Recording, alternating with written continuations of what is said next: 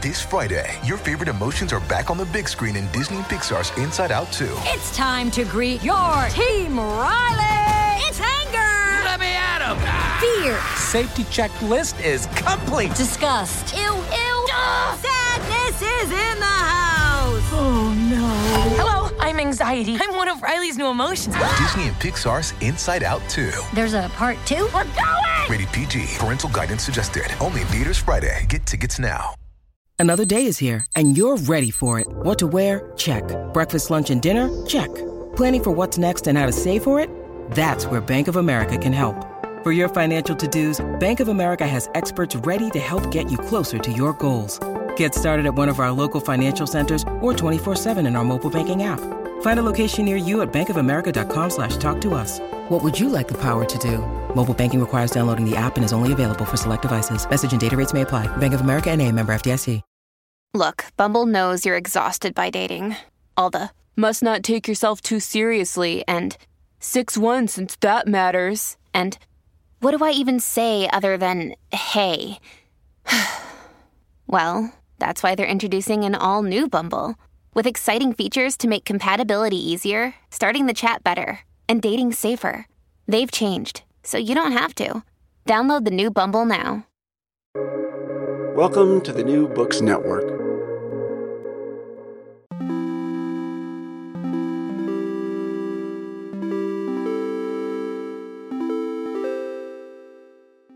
Hello and welcome to New Books Network. I'm Pierre Francais. This word has become a fashionable insult in undignified Twitter spats. It has become so commonplace, in fact, that it seems to have acquired a new pseudo-critical potency. In contemporary art, for example, there seems to be a tacit and widespread understanding that there is such a thing as 21st century fascist art. And I'm sorry that I'm not even exaggerating. You'll find a citation in the show notes if you don't believe me. But if there is such a thing as contemporary fascist art, it's hard to understand whether the distinguishing qualities lie within the work itself or within the artist's politics. There is, however, a lot of art that unambiguously deserves the label of fascist, this time with a capital F, because it was produced by Italian artists working under the regime of Benito Mussolini. Artistic movements that fall under the umbrellas of Italian modernism or futurism that have been admired by generations since the war are, in fact, entangled in complex ways with the fascist regime. But even then, the historical record isn't complete, and we lack the tools to know what artists believed and how they imagined their work would affirm or reject fascist ideas. Curating Fascism, a new book edited by Sharon and Raffaele Bedarida, examines the role of post-war exhibitions in building our understanding of fascist art. Exhibitions of art from the period were staged post hoc as early as in the late 1940s, and not all of them held the obvious moral line.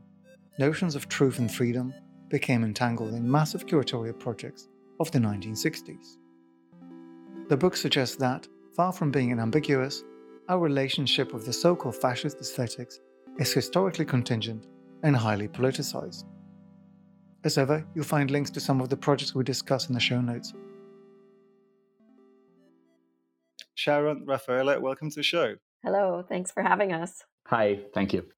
I'm going to start by admitting that I picked up your book slightly under false pretenses, even though I could see that the subtitle mentions Mussolini, which should have really told me that we're talking about Italian fascism.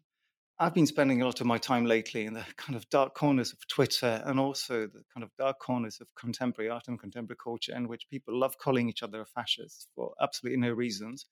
But curating fascism seems to be kind of a relevant study.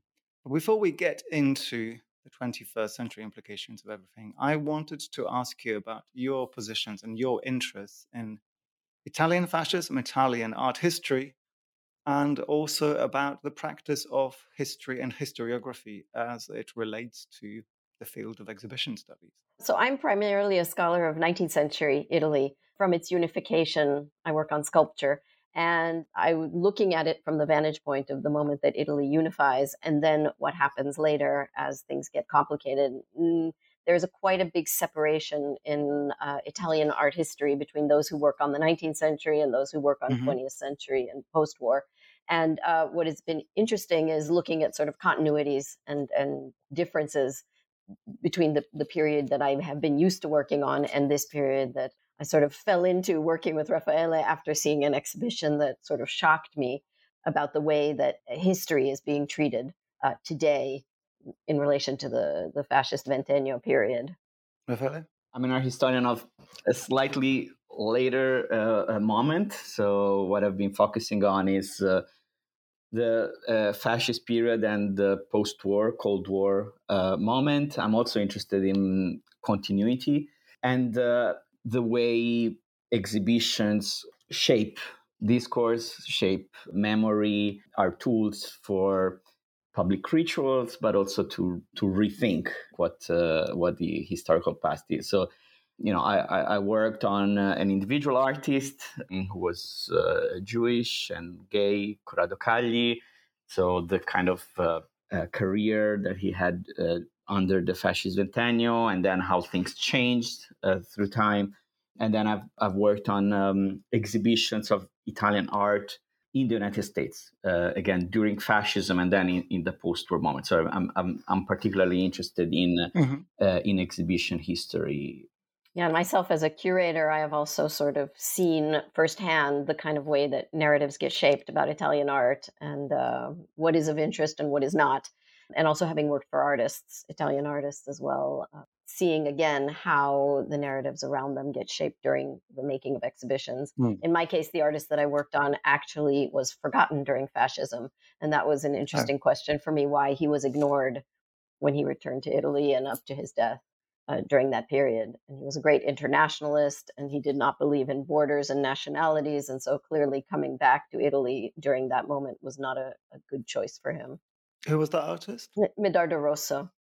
All right. Let's go back 100 years. And before we get into the historiographical and the continuities, let's actually try to put a pin in what fascist art is. So the book looks at the period of 1915 to 35, which is this classic birth of modernity in Italian art, which has had great influences on the rest of the century, far outside of Italy. But let's maybe stay within Italy and try to put some names down and some things. What is happening in Italy? What is being produced and what is being exhibited there and then? So the book focuses on exhibitions that were done after the fall of fascism, after 1945, but were dedicated to the period before, so during the ventennio, right? In that moment is a moment when the canon of modernism was kind of crystallized. And so that's when movements like futurism became part of the narrative. Futurism is definitely one important component of our story. Also, some of the artists that we were looking at were not voices that had been heard during fascism because maybe they were shipped off to concentration camps or they were resistant to the regime. And we were sort of thinking about what happens to those voices after the war when exhibitions begin to get put together, and to think about that period. What kind of story is this? The whole story? And how is it being told now after the war, when sort of there's a moment of, could we call it shape-shifting or changing of positions immediately after the war? And it's difficult to go back into that period and look at what really went on because we don't have a way to go back into it. That you've already uncovered my complete lack of training as a historian, because my first question was essentially to get you to tell me the truth as opposed to the truth as it was revealed in later excavations. But if I may insist a little bit for listeners so they have some kind of orientation within some of the key names, what is happening in art as it meets the public during fascism, because I think that will become important later as we try to track the way in which this gets twisted, re-represented, rewritten. Well, there's a huge return to order, and there's a huge return to nationalism. And so, of course, looking at international art is no longer acceptable or seen as a positive thing. Obviously, as those 20 years go on, there are artists who become very committed to the regime, like Cironi. There are artists who we don't understand if they were paying lip service and surviving because they had to survive. And there are artists who were resistant to the regime. So you really have a kind of a range of names, a range of movements, a range of but with a great awareness also that this is not a moment that we can be speaking about the greatness of Impressionism or foreign art, or trying to consolidate art that actually is playing a role, a very active role in promoting Mussolini's plan of making Italy great and having a great national art movement to support it. Another important thing to consider is that the fascist regime financed a very sophisticated system of exhibition and promotion, which managed to absorb dissent in many ways. So even artists who were persecuted as Jewish or as anti-fascist, they were being also exhibited in the same moment, as long as their art was apolitical content-wise. And so it really created a messy situation in the post-war moment, because the way exhibitions function to create a complicit relationship with the regime, both for the artists and for the public, were very difficult to untangle after the war. Another thing that really happened, Sharon was mentioning the return to order. So Mussolini, was supporting artists to refer to the grand past of antiquity and the Renaissance, the Roman Empire, but at the same time, they were also flirting with more advanced avant-garde arts. Earlier, I mentioned futurism or forms of expressionism and other stylistic anti-traditional modes, which, the most famous example would be, in Nazi Germany, were being attacked by the establishment. Italy never had a degenerate art show. And so, again, that created a very blurry and messy situation to understand the legacy of fascist art.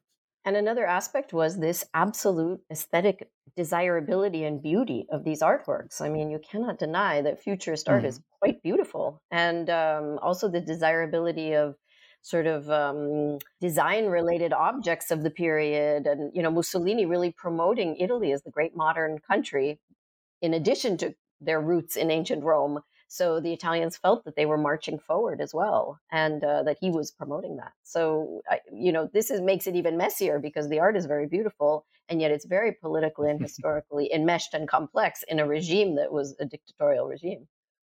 Yeah, I hate to get contentious straight away, but I can see that in the book, both you and many of your contributors, because this is an edited volume, which of course makes it super fascinating because you have such a range of scholarly perspectives, and from not only by any means Italy, but also internationally. But I can see from quite a few of your authors sort of a wariness of anything to do with beauty. Like the word aesthetics is used in a very 21st century way as a bad thing. Like we must stay away from this. And maybe to keep to a chronology for a moment, still easing our listeners into the kind of preload of the whole argument. I wanted to think a little bit about the kind of propagandistic use of this quote unquote beautiful art at the time of the regime. So I know this is not going to be necessarily your area of expertise, but one of your contributors, Rosalind McKeever, writes about the export economy of fascist-sponsored art in Britain during the same kind of period. Without maybe going into too much of a detail, I wonder whether you could make a comparison with today. What does it politically, economically, in terms of soft power and diplomacy mean for the fascist regime to be able to mount or have some kind of involvement in international exhibiting of the art? I think the critical stance, to go to your first question, the critical stance towards beauty is not about beauty or aesthetic, but more about seduction. And it also happens in response. So the way the book originated, as Sharon and I started discussing the 2018 exhibition at the Prada Foundation, Post Zank Tum Tum. And our main reaction was how beautiful that show was, how that beauty has been absorbed and turned into an integral part of the branding of Made in Italy and the Made in Italy product. So, now fashion brands from Prada to Fendi, the headquarter of Fendi is in the our fascist symbol of fascist architecture. And that beauty was also part of the seduction, of the creation of consensus for the regime. So it's not intrinsically bad. There's nothing wrong with beautiful object. But if that beauty and seduction is a facade, is a mask, or is a tool of seduction through which the public is anesthetized and political awareness or criticality are destroyed or blinded somehow, by this beauty. I mean, we must say that Mussolini, it was the first time in many years that artists had substantial support from the state to make art. So, of course, that was very exciting for them. And also, craft was being promoted very highly by Mussolini. And in fact, we see bronzes made during fascism that are of very high quality. And clearly he was the regime was investing in ceramics, in an ethic of national pride through craft and aesthetics that these artists were picking up on. And of course, they were eager to also be financed for their work. Yeah. So, of course, exactly what Raffaele said, there is a moment when these things are so beautiful that we are not thinking critically anymore because we are so carried away by it. And that's what we started getting worried about when we saw this exhibition, is that was the very same strategy that was used during the regime to get people to buy into this political consensus. And you mentioned Rosalind McKeever's article about the UK, but we cannot say that there is a whole section in the book about exhibitions dedicated to fascist art organized outside of Italy. And that's particularly telling of, again, the power of seduction. Like the Museum of Modern Art in New York organized a huge exhibition of Italian art in 1949, right? So just 4 years after the fall of Mussolini. And most of that art was fascist, right? There was all of them, Sironi and the Futurists, blah, blah, blah. Something similar about Germany would never happen, right? The first show dedicated to Germany at MoMA would be in 1957, and no artist promoted by the regime would be there, right? So part of what we were interested in is how that history of modernism, of fascist modernism, made it through, across the Second World War and was influential worldwide. So not only the UK, not only the United States, but for example, a case study that is fascinating is Brazil. Mm-hmm. Many former fascists moved to South America, and they had an important role in establishing some of the major institutions of modern art in Sao Paulo or in Buenos Aires. And so now you have the Museum of Contemporary Art of Sao Paulo that has this major collection of Italian modernism, mostly fascist, that was purchased with the advice of Margherita Sarfatti or Pier Maria Bardi, people who were heavily involved and major player in fascist cultural politics. And you noticed, I think, that Rosalind McKeever, even in her title, she says about the saying of the F word, that there is a great discomfort, even today, of saying the word fascism as opposed to this sort of facile use of the word that you were bringing up. There's this euphemistic, the art between the wars, the art, interwar art, there are all kinds of 1930s, the reluctance to use that word and name it for what it was or what that period was already shows you that after the war, there was some kind of strange distancing that's going on, even getting more and more layered as we get closer to today, where the art is being more neutralized and we have sort of saved the beautiful art from the period and we don't have to talk about it anymore. And, as we said in the book, what happens to the 14-year-old who comes to this exhibition for the first time and learns about this period and doesn't understand at all what was going on at the time? And how do you do that responsibly? So I think the fundamental question that comes out of this, and again, I'm going to pretend to be naive completely, is whether that relationship between the art, the aesthetics, is indeed one-to-one with the regime. We've had regimes of various sorts throughout the 20th century, and within modernity, within periods on which we have very good grips. We know how art history moves alongside with politics. I think it also would be naive to argue that today's art in liberal art institutions isn't being influenced by a certain type of a neoliberal regime. Raffaele, you mentioned that no one would ever disassociate German artistic production of the period from its underlying and then inevitable historically disaster.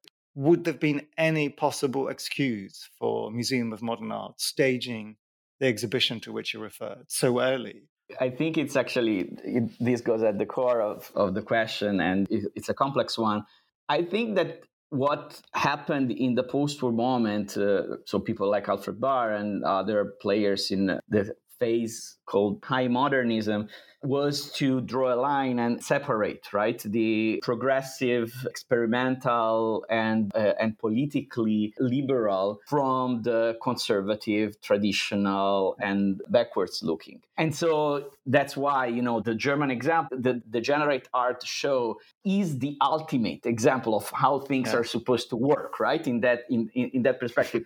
Whereas the Italian example, it reveals in a more interesting way how the modernist project was so intertwined with the politically conservative and today we would call, colonial or even white supremacist project, right? So in that case, very advanced and experimental and forward-looking art was rooted in an ideology of nationalism and supremacy, and that becomes visible maybe now, and still what this book reveals is that there is still resistance to that, right? And so that's why people don't talk about the F word. That's why people still try to say, but let's separate the aesthetics from the political. Because people still want to believe that actually that modern project is viable. And also, if you think about the fact that Germany really had a reckoning, it had a whole period of, students in school learn about it from the start as children, and it's built into the culture, this shame of what happened, whereas Italy doesn't have any of that. Basically, right after the war, a lot of people who were involved in the regime recycled themselves, curators and dealers, and many people who just, went on and turned towards the new phase, turned a page and went on. And I think that whereas immediately afterwards, if you think about COVID, nobody wants to talk about COVID now. So immediately afterwards, it's a natural reaction to just not want to speak about it. It's so awful, and thank God we're done with that. But as you go further in time, you are building greater and greater layers of resistance. And so the delicacy of that shame or that psychological sort of what my parents were doing. I think there was just recently a very rare documentary of a man who went back into his family documents to see what his grandfather had done during the war. Mm-hmm. You don't see a large amount of that in Italy. There is no, even in the schools. I am American, but my children go to school in Italy, and that period is really not discussed in school. So it's a larger political question of sort of how are we going to go back into that moment and feel, acknowledge also what happened, even in an exhibition. I want to go from what you said and try to trace the history of this revisionism, because in as much as I think I'm okay with the argument that Italy has gone in denial, as we have seen with the COVID example, societies are very happily prone to do. There is a twisted history, probably 60s onwards in Italy, which produces very, very bizarre arguments. I want to talk a little bit about the 1967 Florence exhibition, Arte Moderna in Italia, curated by Carlo Ludovico Reggianti, which is, I think, the canonical piece of revisionism and rethinking. This is a show that had 2,100 pieces in it, which honestly, I pity anyone trying to make sense of that. I sort of admire, but also want to condemn anyone who wanted to curate it, frankly. In one of your contributors' essays, there was a quotation from Reggianti who says, during the period politically dominated by fascism, art was produced in substantial and unwanted freedom. And now, possibly at the risk of trying to maybe argue in a slightly different direction than you, I'm already struck by this idea that in the 60s, there's something to be gained from claiming that the freedom, quote unquote, that somehow became associated with the fascist regime, that is something we now have to go back and condemn. I find so much confusion being introduced in the historical records with so much weight in that exhibition. One of the things that we were trying to put in focus is the generational shift, right? So something that is very important to keep in mind when we talk about the Raggianti show of 1967 is that this is an exhibition organized by an anti-fascist activist who was in jail, who fought the resistance, and had a role, right, in the post-war moment, in the idea of how do we reconstruct, how do we resume, a national project and put together institutions and decide what role contemporary art plays in society after the regime. But there was a degree of self-positioning there that is no longer possible today, right? So curators who are working today are, people who did not experience in the first person and are addressing a public that is, second generation, third generation. So it's the stories of their parents, their grandparents mostly. And so that's part of what we've been trying to untangle. Part of what Raggianti was doing was, in line with the idea, a very influential person in the post-war moment was Benedetto Croce, was a philosopher, but also was a politician. And so Benedetto Croce's idea was that fascism was, a close parenthesis, was a moment of a big mistake, was in which the national path derailed. And so we should go back, right, to the pre-fascist moment and keep going from that. So in a way, Raggianti was trying and save what was possible to save and made a clear distinction between what was aesthetic and what was political. He addressed art. He put together, artists who were his friends, like Carlo Levi, an anti-fascist Jewish artist who was in jail, who was in exile, etc., etc. They fought the resistance together. They were in Florence, side by side, in 1942, right, as people were being deported, as the city was being bombed, etc., etc. And so Carlo Levi is there side by side with artists who were actually part of the regime and part of the propaganda machine.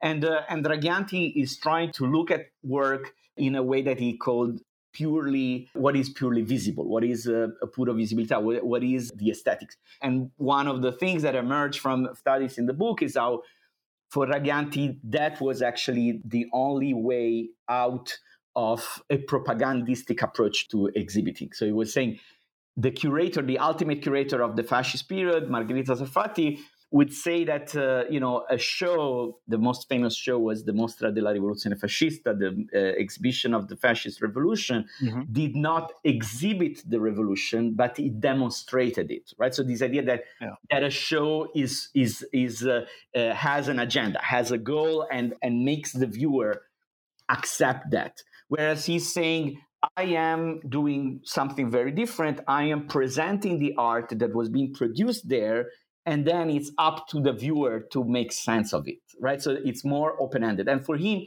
that was the only way to rebuild. Then the consequences that this has and the way this was then influential and absorbed in curatorial practice in later generation is something that was not part of Raggianti's project. But still now, doing something like that now, it's extremely problematic. When you need mealtime inspiration, it's worth shopping Kroger, where you'll find over 30,000 mouth-watering choices that excite your inner foodie. And no matter what tasty choice you make, you'll enjoy our everyday low prices, plus extra ways to save, like digital coupons worth over $600 each week. You can also save up to $1 off per gallon at the pump with fuel points. More savings and more inspiring flavors make shopping Kroger worth it every time. Kroger, fresh for everyone. Fuel restrictions apply. And maybe going back to your question about freedom, the myth of sort of that artists during fascism were free is probably born there unintentionally, to sort of free the art, the art was free in its own way, and now we can show it again. And it was a healing process for Raggianti probably to be able to do that personally, psychologically, collectively. And in fact, that myth gets, purified almost to the point where we don't even have to think about it anymore. It's pure visibility, but we don't have to position ourselves as curators anymore. And actually what he did was a very strong positioning, which is later we find this kind of neutralization, which says, yes, I'm just going to show you everything, but I'm not going to take responsibility for, any kind of choices that I've made in this show. So it's taken almost to a polarized extreme at a certain point. And, back to that Crocean idea that this was just a little blip in the derailing in the history. When I was at the Prada show in 2018, behind me at the opening were two older women who had clearly lived through the period, and they were sighing to each other saying, oh, it was such a beautiful period. If it wasn't for that little stain of fascism, it was wistful and nostalgic. So that becomes very worrisome. I'm really interested to then follow what happens after this 1960s period. Like, what does the Briganti show produce? What are the receptions? And I'm struck in particular about some of the thinking your contributor, your colleague, Luca Quattrocchi, is proposing some kind of reading in which the anti-fascism of the curator somehow guarantees a certain truth. There's the references to facts, which I think are also present in the critiques of this show. How can we understand the consequences of this exhibition? And actually, in as much as exhibitions do matter, how can Italian society react to this particular cultural intervention?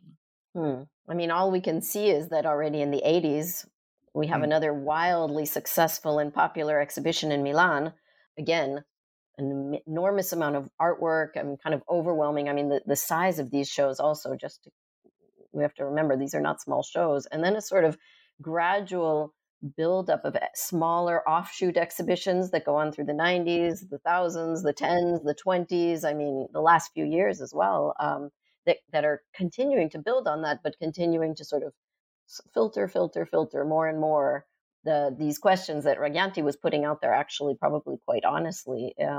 So I think it was a long time in creating a kind of a narrative for these exhibitions and a market, I must say, for these exhibitions. They grow exponentially through time to reach this latest version in 2018 at the Prada Foundation, which also overwhelming, enormous, beautiful, but drained out of the I think Rosalind McKeever talks about this depopulated photographs of the exhibitions that sort of reminded her back of the fascist exhibitions, sort of almost coming full circle, and a superimposition of what was happening in the Ventennio has been a long process of growing and developing and getting rooted in a public that is hungry for these exhibitions. And the question of scale is really central. So we noticed that major exhibitions with hundreds and hundreds or thousands of works play an important role because basically they are able to initiate or catalyze public discussion beyond the community of, scholars or politically active intellectuals. So it's something that gets into the mass media and the public discourse. But at the same time, they are inevitably spectacle. They are inevitably overwhelming, right? There is this sense of the amount of information, the amount which affects the economy of attention, right? It's hard to keep a sense of the individual trajectories of how you distinguish different kinds of experiences, right? That an entire period could signify, depending on who you were, where you were in that historical moment. And so in the book, we also solicited case studies looking at smaller projects, more thematic or individual, that establish a different tone, a different level of intimacy in the relationship with public. And in many cases, of course, these smaller shows don't have the same ability, the same power of widespread impact, but they can complicate. They can introduce nuance. So I'm thinking of Luciare's piece on exhibitions about women in mental hospitals during fascism, or Masa Mengistu talking about photographs in personal archives documenting the invasion of the Italian fascist army of Ethiopia and the Ethiopian resistance against it. These are just two examples. Yeah. There are several in the And Mengistu did a beautiful job of creating a museum outside the museum by creating a website that's kind of an open museum where people, the community, can contribute to the discussion, which is we thought a very creative way to sort of make the viewers less passively absorbing an exhibition about this period and more actively being involved in co-creating it. So I want us to get to this project in a moment, but let's still stick with the chronology. And for a little bit longer, I want to dwell on maybe this kind of materialist approach to what these mega exhibitions produce. So basic question, who's paying for all of this? Like, who is behind these initiatives? And let's use this as an opportunity to segue all the way to 2018, where you've got to, because Fondazione Prada is probably one of those big material players that is actually important to analyze today. I think in addition to money, you really have to think about power and the power of the curator, and the power of the curator envisioned as somebody who can get an amazing amount of works, an amazing amount of loans, do the impossible, sort of heroic, and I could say lone mail, by yourself, organizing these gargantuan exhibitions. That plays into it as much as the money issue. Not the curator as facilitator of understanding, the curator as somebody who is shepherding an exhibition into a narrative that is open to the public and wanting the public to somehow participate and understand, but rather the curator who's focused on sort of how much I can get, and that's the sign of my bravura. Yeah. And we had actually, Raffaele and I gave a talk, and there were some curators there, and they said, well, yes, that is part of the art of being a curator, is getting as many great loans as you can. Mm-hmm. In this case, it's a very historically fraught period, so you really have to think, do I need to overwhelm and exhaust the audience with so many works? And in fact, when you got to the end of the show, you were so tired that the very small attention that was given to the Holocaust, you were too tired to absorb it because it was in the last room and you just could barely make it through that show. And you can only imagine what Ragianti's show would have been like. So, as a curator, you are thinking about your audience's tolerance level. And this is another thing I was going to bring up earlier, is the fact that really the Holocaust is not mentioned. And of course, we have great historical studies now about the myth of the good Italian, and that it was really only the Germans, and it wasn't really in Italy. But we know that is not true, and we know that is a major part of the period. And one of the things that made me most sort of gave me a chill in my spine was when I realized that in the 1938 room, where the racial laws had been enacted and many artists and people had to, either escape or were sent away, there was no mention of it in the 1938 room. So the 1938 room was a year just like any year in Italy under the regime. And, you heard people saying again at the opening, oh, yes, he could have done a chamber of horrors, but it would have ruined the beauty of the show if he had done that, So there's the curatorial power to make a decision about what I'm going to say in that room that will signal something to an audience. And we did talk a lot about this, Raffaele, right? Could this have happened in a public institution and not in a private institution where they have their own funding and they're able to get these incredible loans and have the manpower to create this kind of massive exhibition and use a very sophisticated design companies for the exhibition design? Clearly, a public institution doesn't have that reach.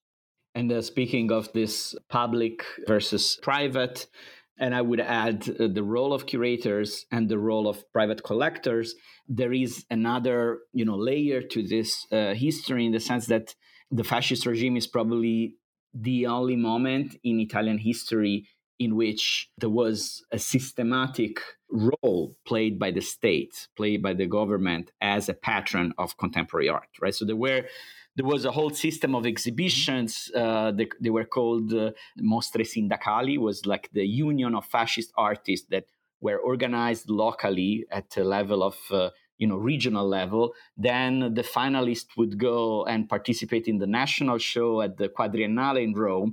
And then the best would be placed in the international context at the Venice Biennale, right? So there was a very clear and well-structured system of state patronage that gave visibility to artists. And so, after the war, nothing similar really existed. Italy never really built museums of contemporary art that could compete with I don't know, the Tate or the Centre Pompidou or MoMA.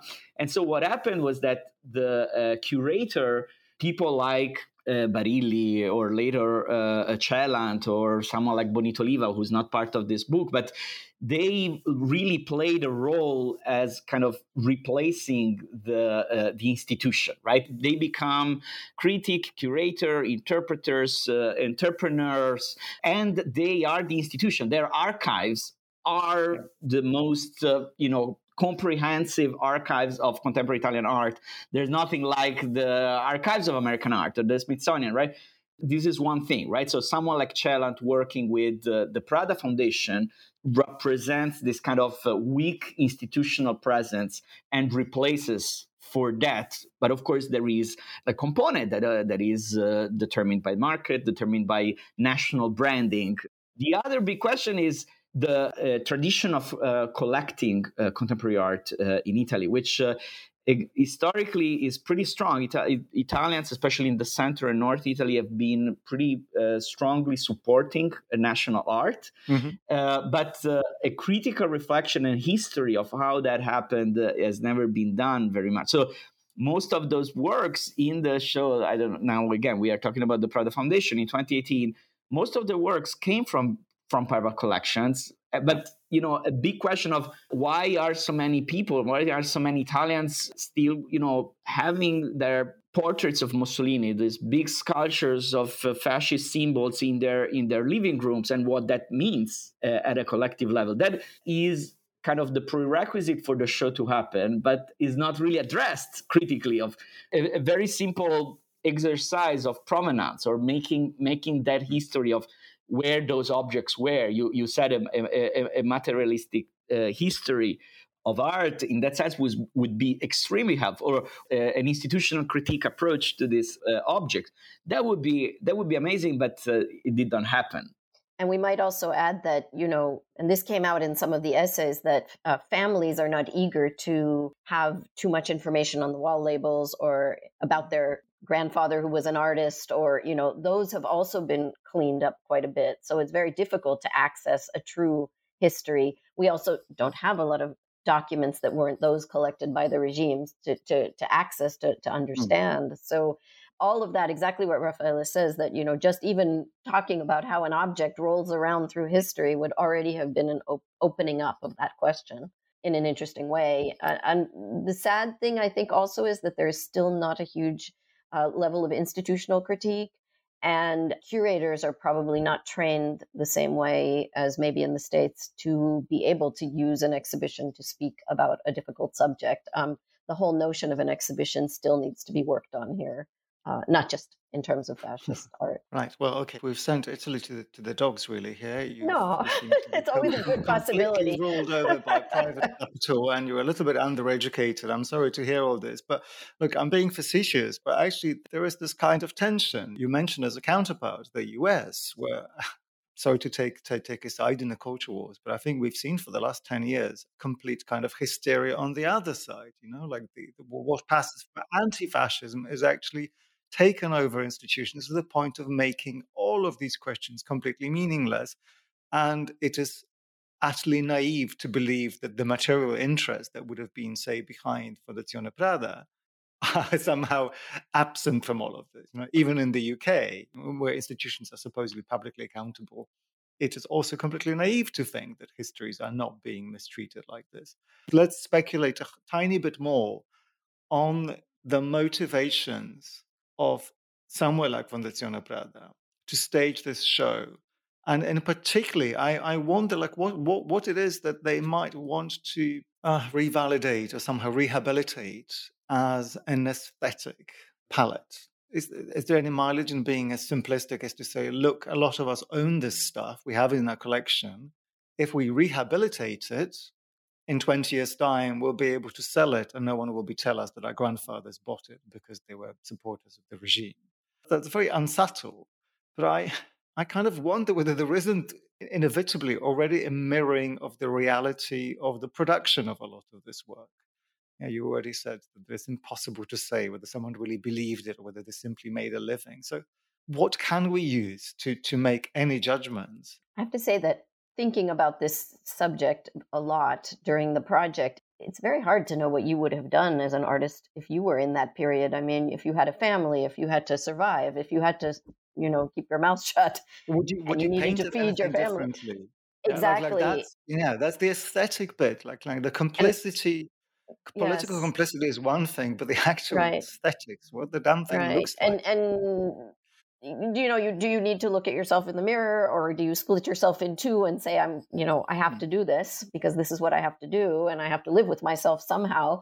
And it's a almost impossible question to untangle. So I think that's what happens with the art, is that you have a very difficult time saying. That's why we opened that book with that two-sided painting by Balla. I don't know if you read that on one side there was the futurist painting, and on the other side there was a March on Rome, very realistic, and that he used to keep it in his house on the March on Rome side.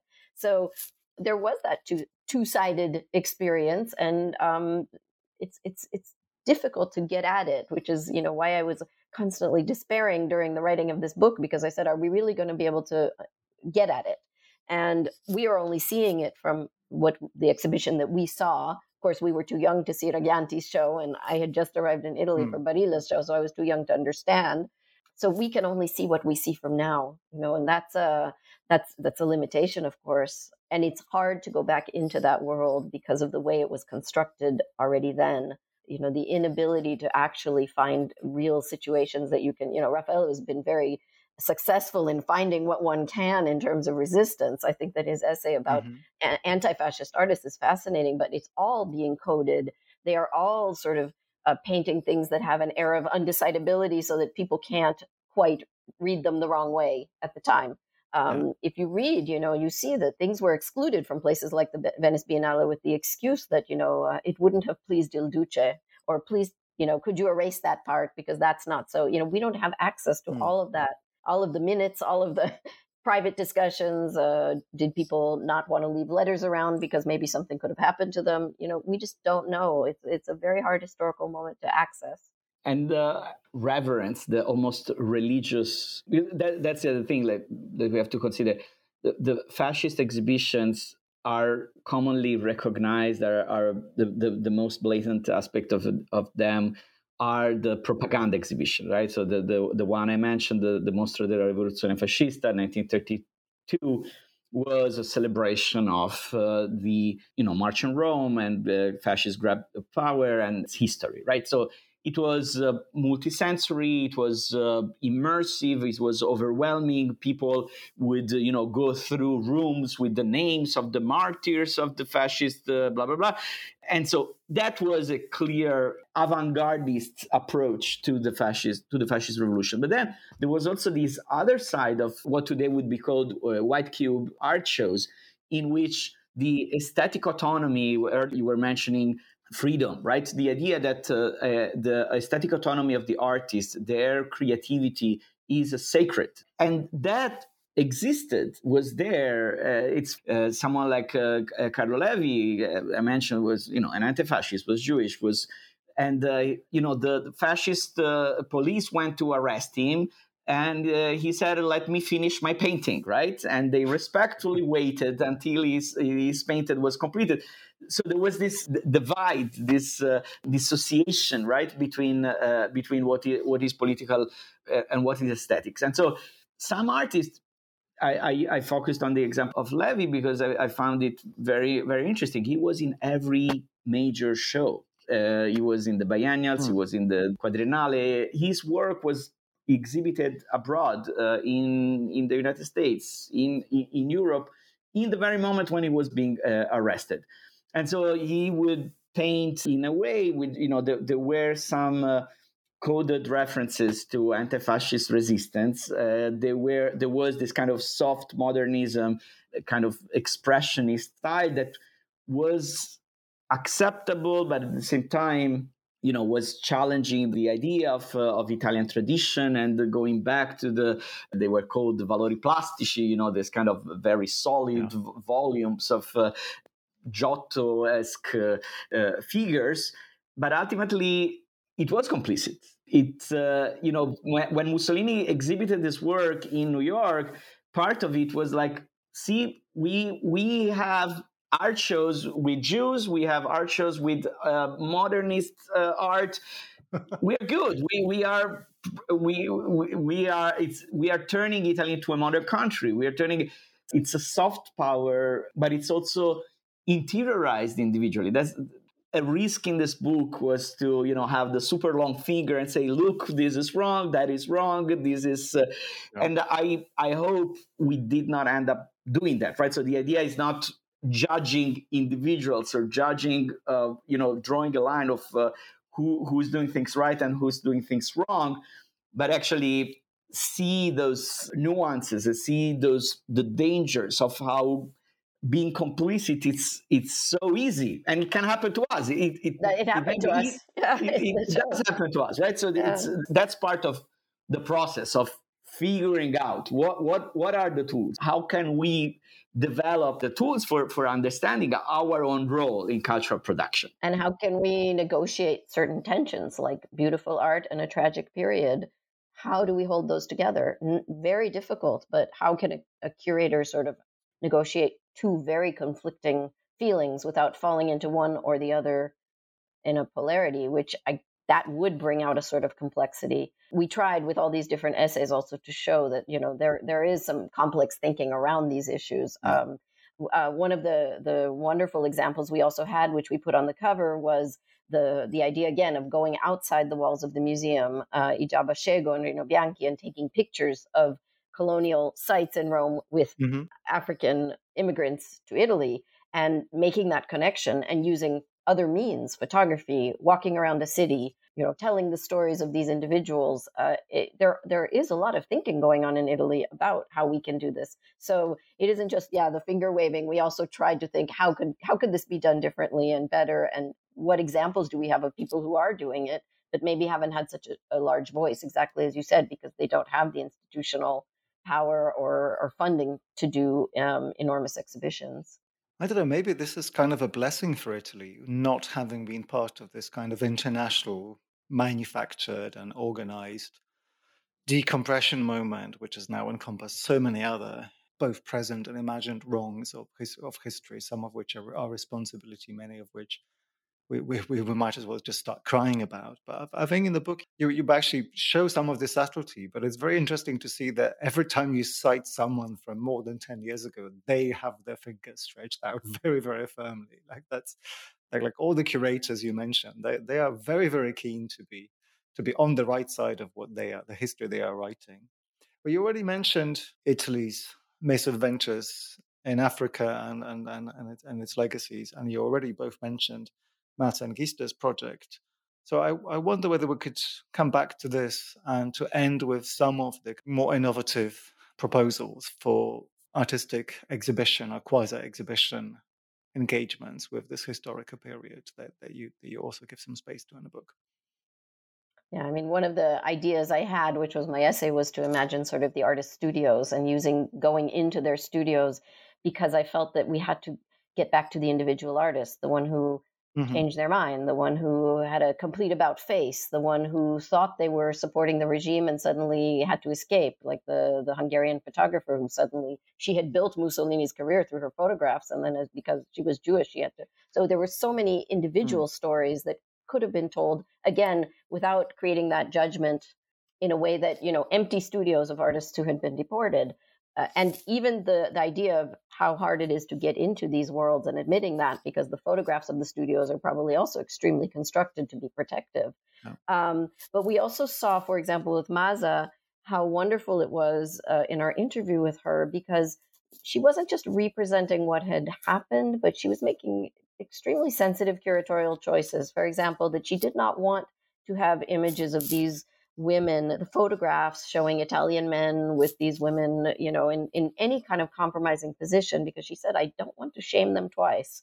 I don't want to bring back the memories in that way. And so already you have somebody who's curating, who is thinking about what they're doing and why they're doing it and what is the purpose, and not just sort of putting things out there. And we thought that was a really kind of innovative way of the curator being caring. Again, Lucia Re is also example of the women, was a good example of the kind of more dialogic, more sensitive to what these women had been through in the insane asylums. So we really were thinking of modes of curating that were more relational, more empathetic, more trying to understand the individual rather than creating an overwhelming sort of what life was like in Italy or, for whom. Yeah.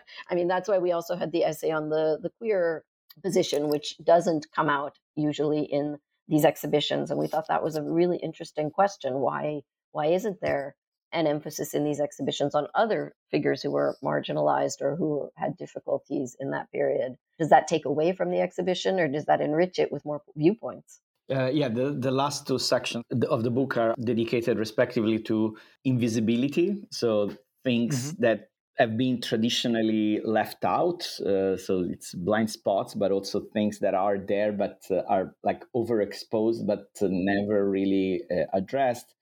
And then possible curatorial approaches, possible strategies. And I think that these two elements go side by side because in part what is, I would say, a thread that goes across these two sections of the book is an analysis of the institutions of so what are the archives? Where are the archives? What kind of material was collected and what kind of material was not collected. So again, going back to Masa's piece, soldiers from Italy were sent to Ethiopia and instructed to use the camera as a weapon. The idea was that they would go, they would photograph, and then bring back a documentation of how backwards, allegedly, this uncivilized country was, and so how actually fascism was bringing infrastructures, was bringing modernity, was bringing, and then there was a systematic effort at collecting, archiving, and making that perspective documented, right? So major archives today, the Archivio di Stato in Italy is in Eur, in one of those big fascist buildings, right? So the national memory is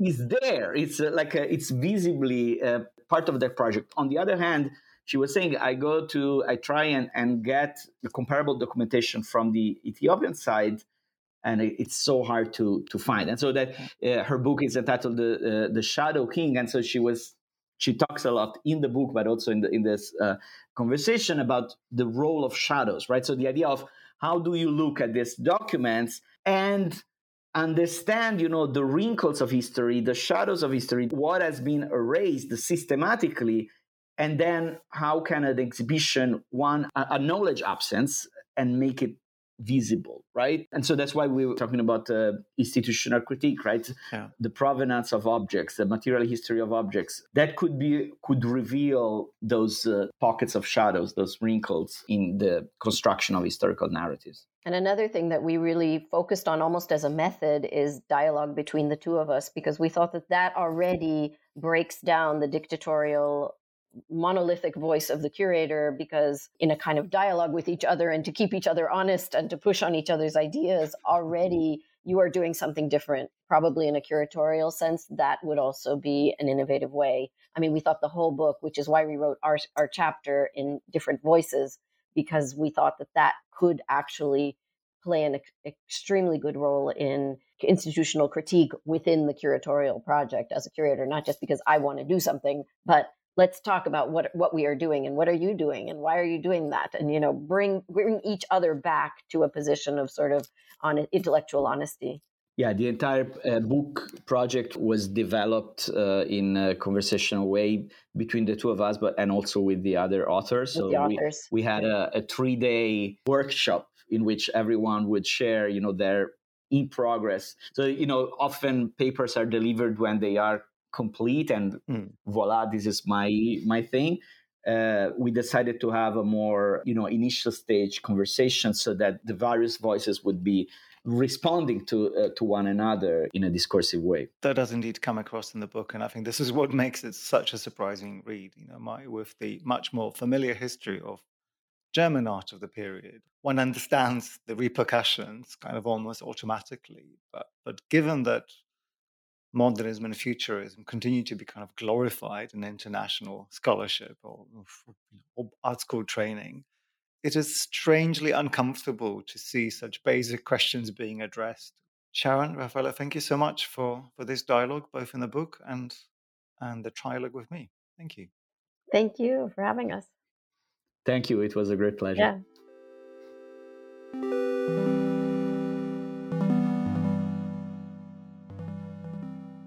Curating Fascism, Exhibitions and Memory from the Fall of Mussolini to Today, edited by Sharon Hecker and Raffaele Bedarida, is published by Bloomsbury. I'm Pierre Delancey, and the editor was Marshall Poe. Thanks for listening, and join us next time.